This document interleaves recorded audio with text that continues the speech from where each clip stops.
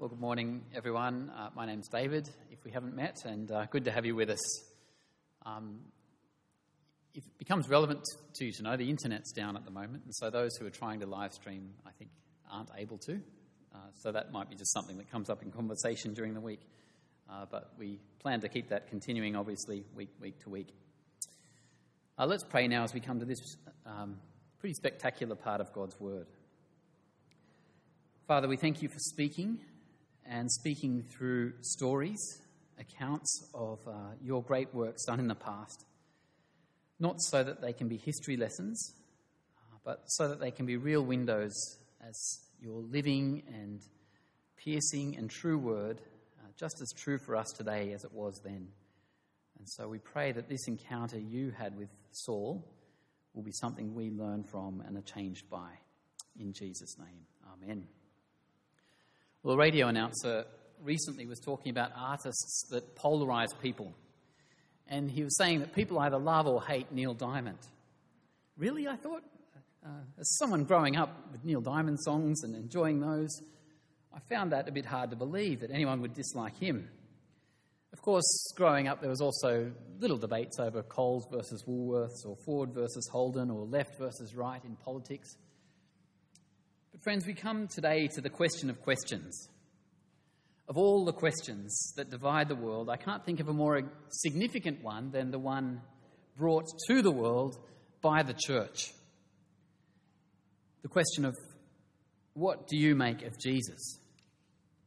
For the elderly or for the dying, it's immensely important, of course, but so too for the child in the scripture class, the youth not yet coming to youth group, the intern looking to make it in the corporate world, the inner west family working out their family vision and what they want their home to be like, the retiree wondering how her retirement days might be most wisely spent.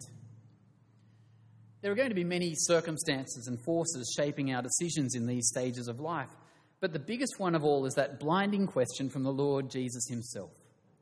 What do you make of me? What does your life say you make of me? Well, I've had the privilege of sitting with a dying man who for most of his life had kept Jesus at a distance.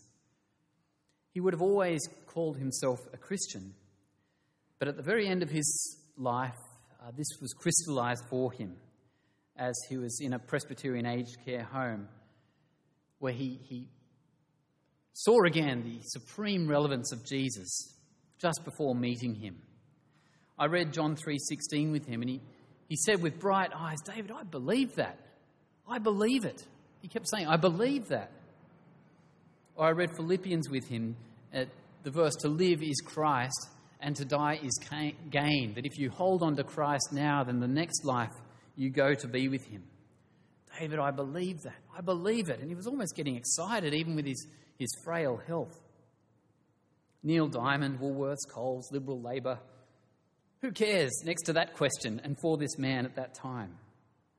And for these big decisions of life and our priorities.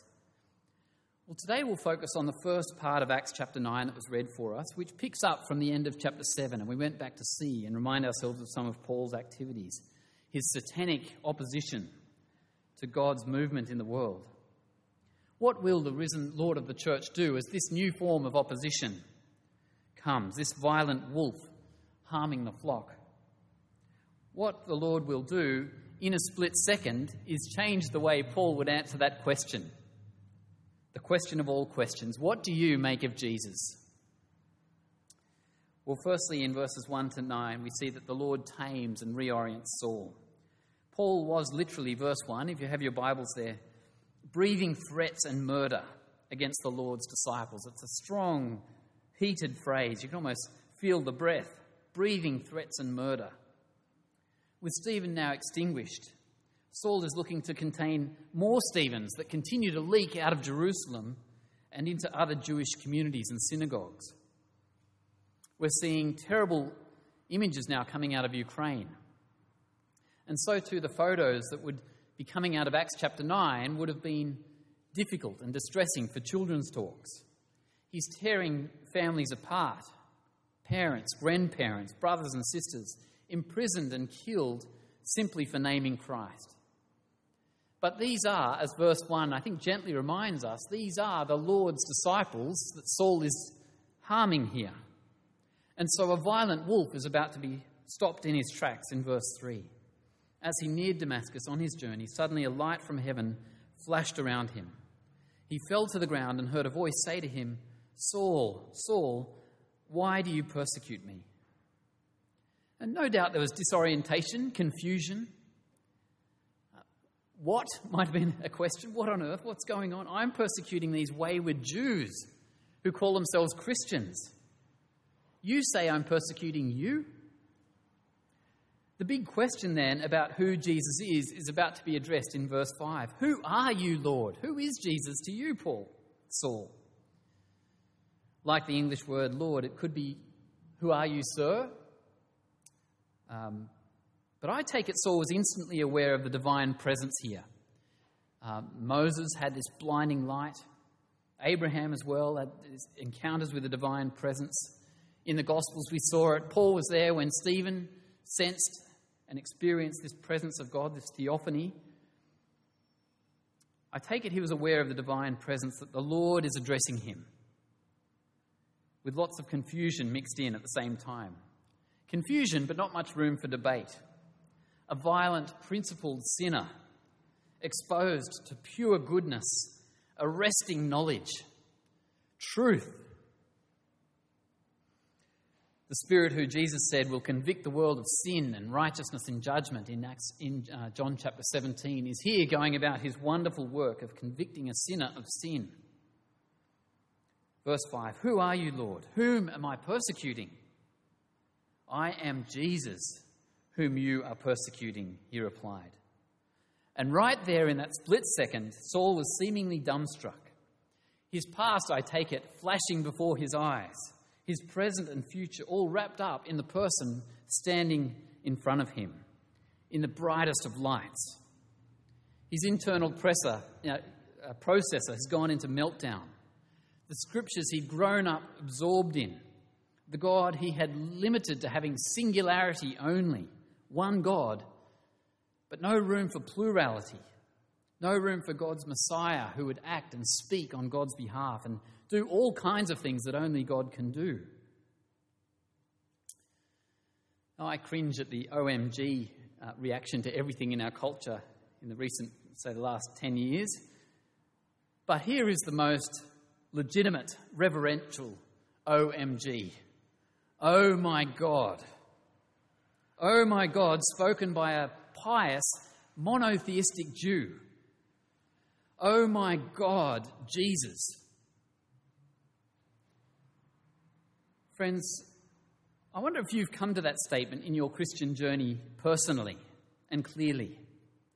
I've met people who get to the end of their lives and been in church all their lives and never really it's dawned on them that Jesus is God in his fullness.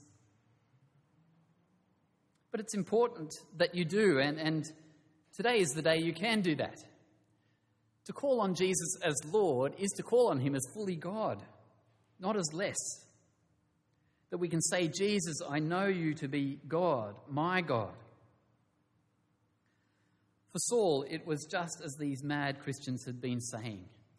Stephen was right.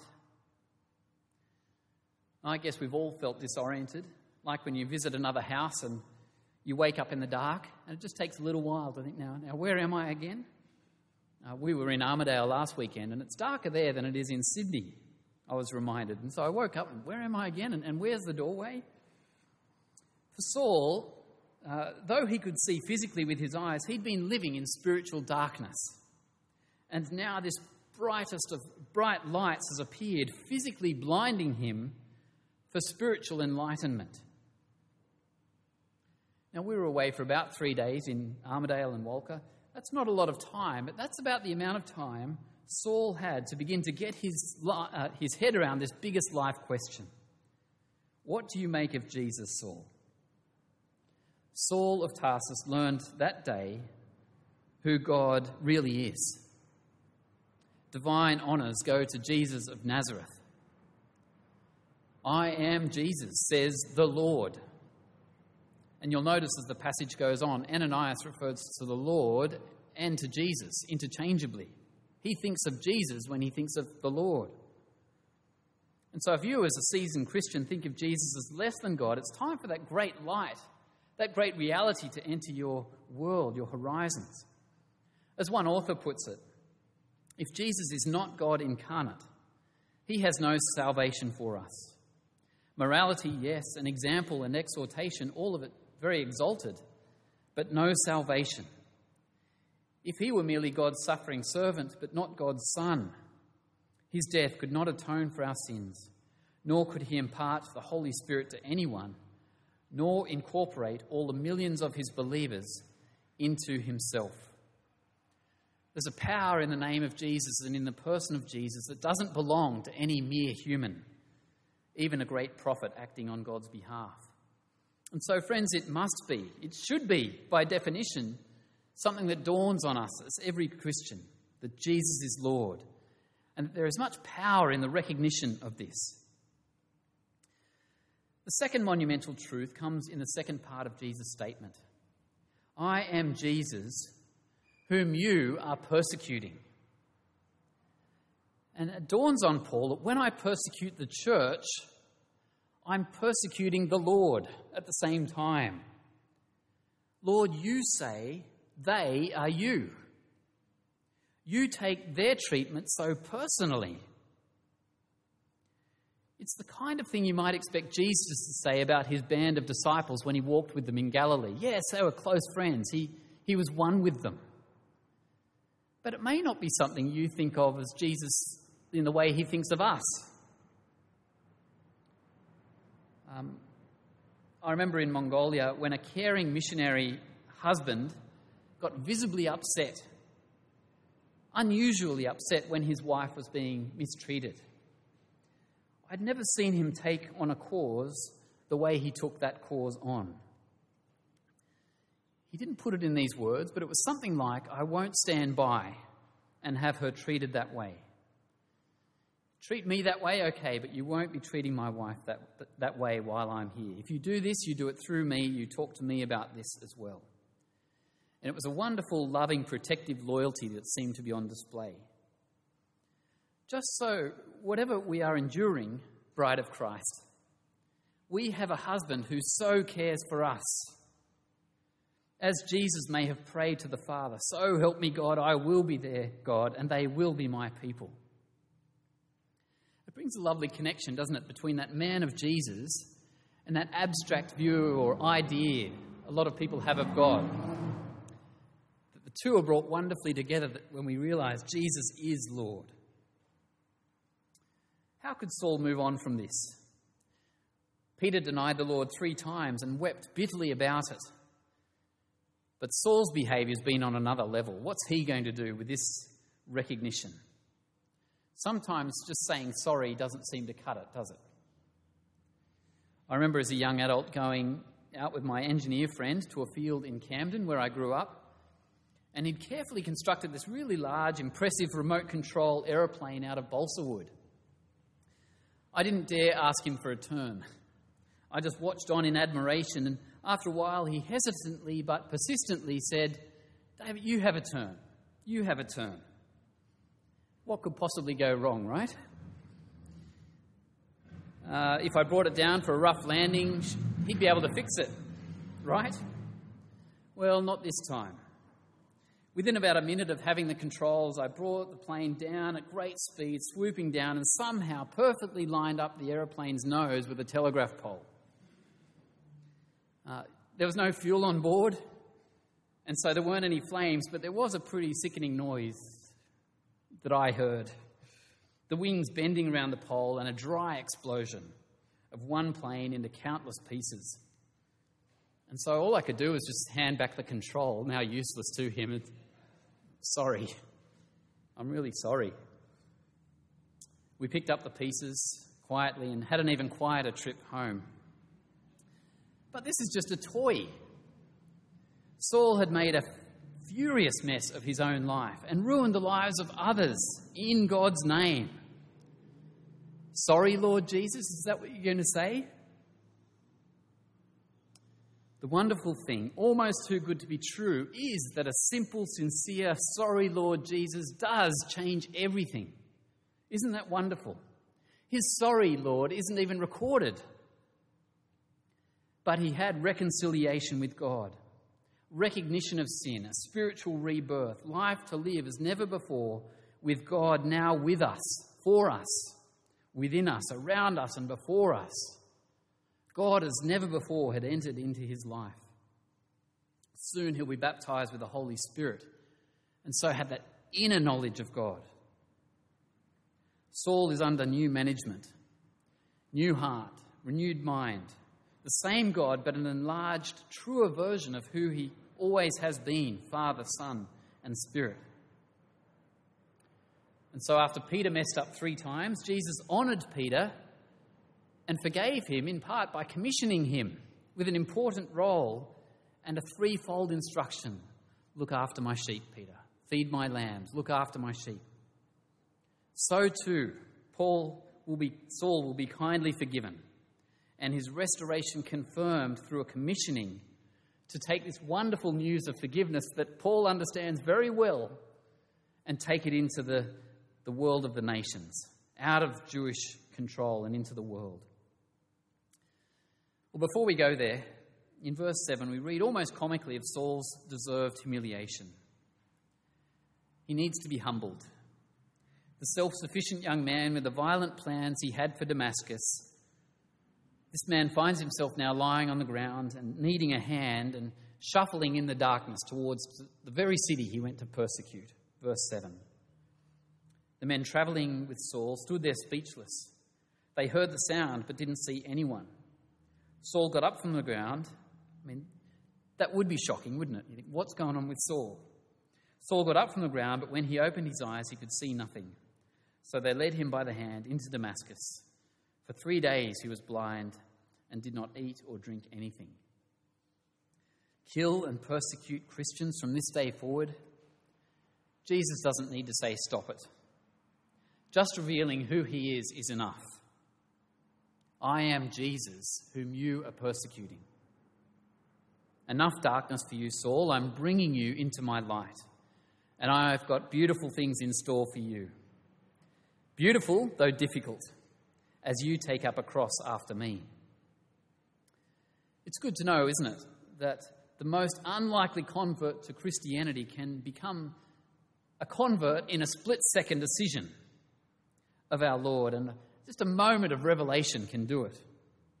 Indeed, Saul's conversion is another compelling layer of witness that the founders of Christianity didn't set out to deceive the masses and somehow get away with it and persuade everybody that someone's alive after dying.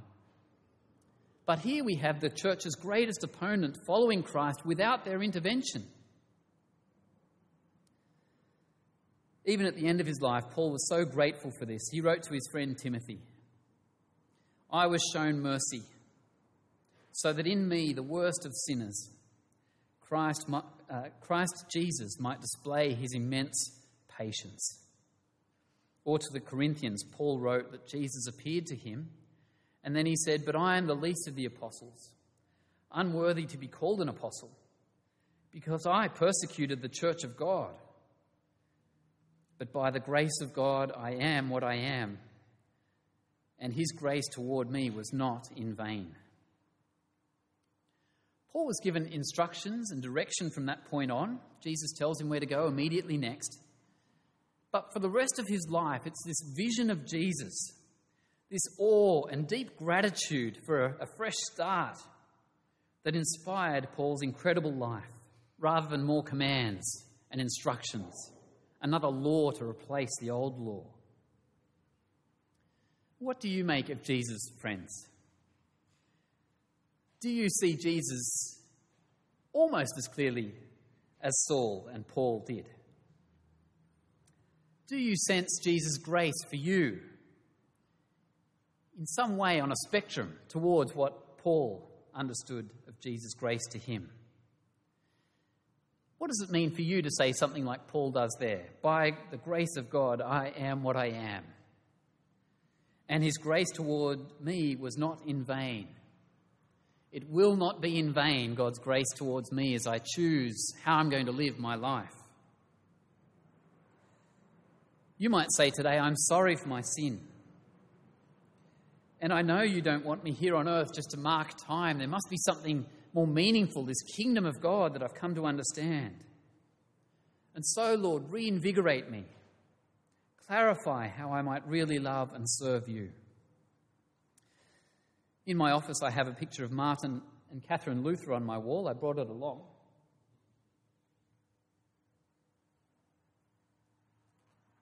Got something of a stern look on his face.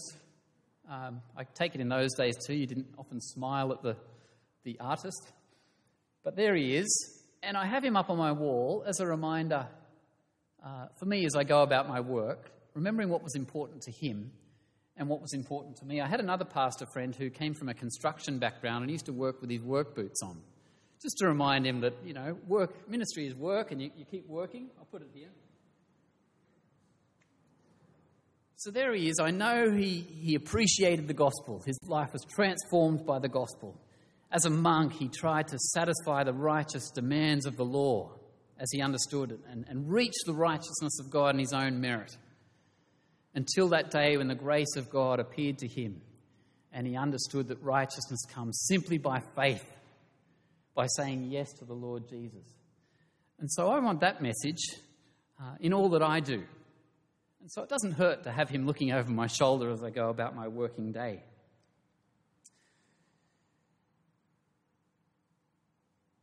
One of Luther's dreams in his life was he dreamed that the accuser came in and set before him afresh all of his sins.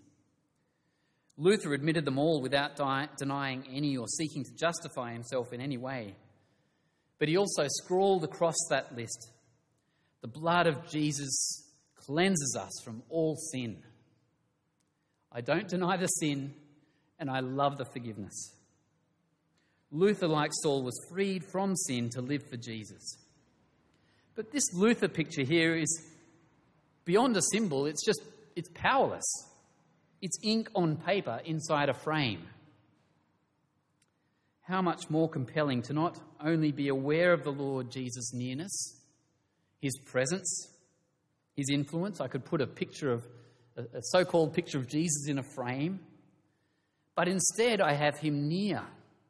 I have Jesus himself present and influential with divine power and authority. It almost makes me want to put Luther away compared to this reality.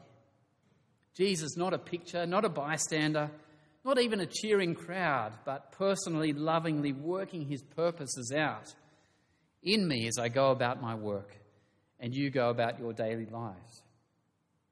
This week, as I was trying to think, what does it mean to have Jesus near and the Lord near? I was reading Psalm 85 and I noticed they have the Lord near as well. It might be Psalm 86. Coming from a self-help culture as we do, where we assume things like our own mental health are up to us and our attitude or our relationship with God are all up to us, listen to these verses. Gladden the soul of your servant. Does God do even that? The Lord Jesus gladdened my soul this day. Is that something we would say? Or more prayers to his present Lord that can be ours too were, listen to my plea for grace. His God is near. Teach me your way, O Lord, that I might rely on your faithfulness. Give me an undivided heart that I might fear your name. I will praise you, Lord my God, with all my heart, and I will glorify your name forever. How much more we who know God in the person of the Lord Jesus can know and approach the God who is all-powerful in our lives. Wrong-headed, pitiful Saul became Paul and moved from weakness into strength, verse 19, and then to greater strength, verse 22, as the Holy Spirit empowered him. What he saw that day and what we are seeing this morning became his life's message, verse 20. At once he began to preach in the synagogues that Jesus is who? Jesus is the Son of God.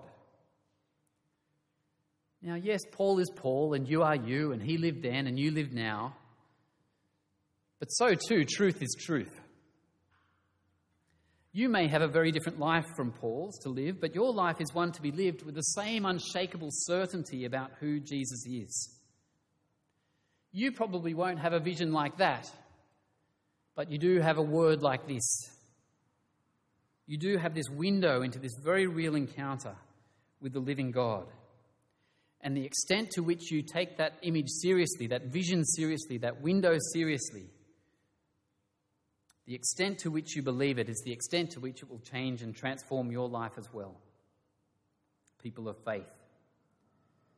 What will your life make of Jesus? I was with a friend a couple of weeks ago and he said, "You Christians are so passive." I like that he felt free to say that. Why don't you demonstrate more and more and make more noise in society?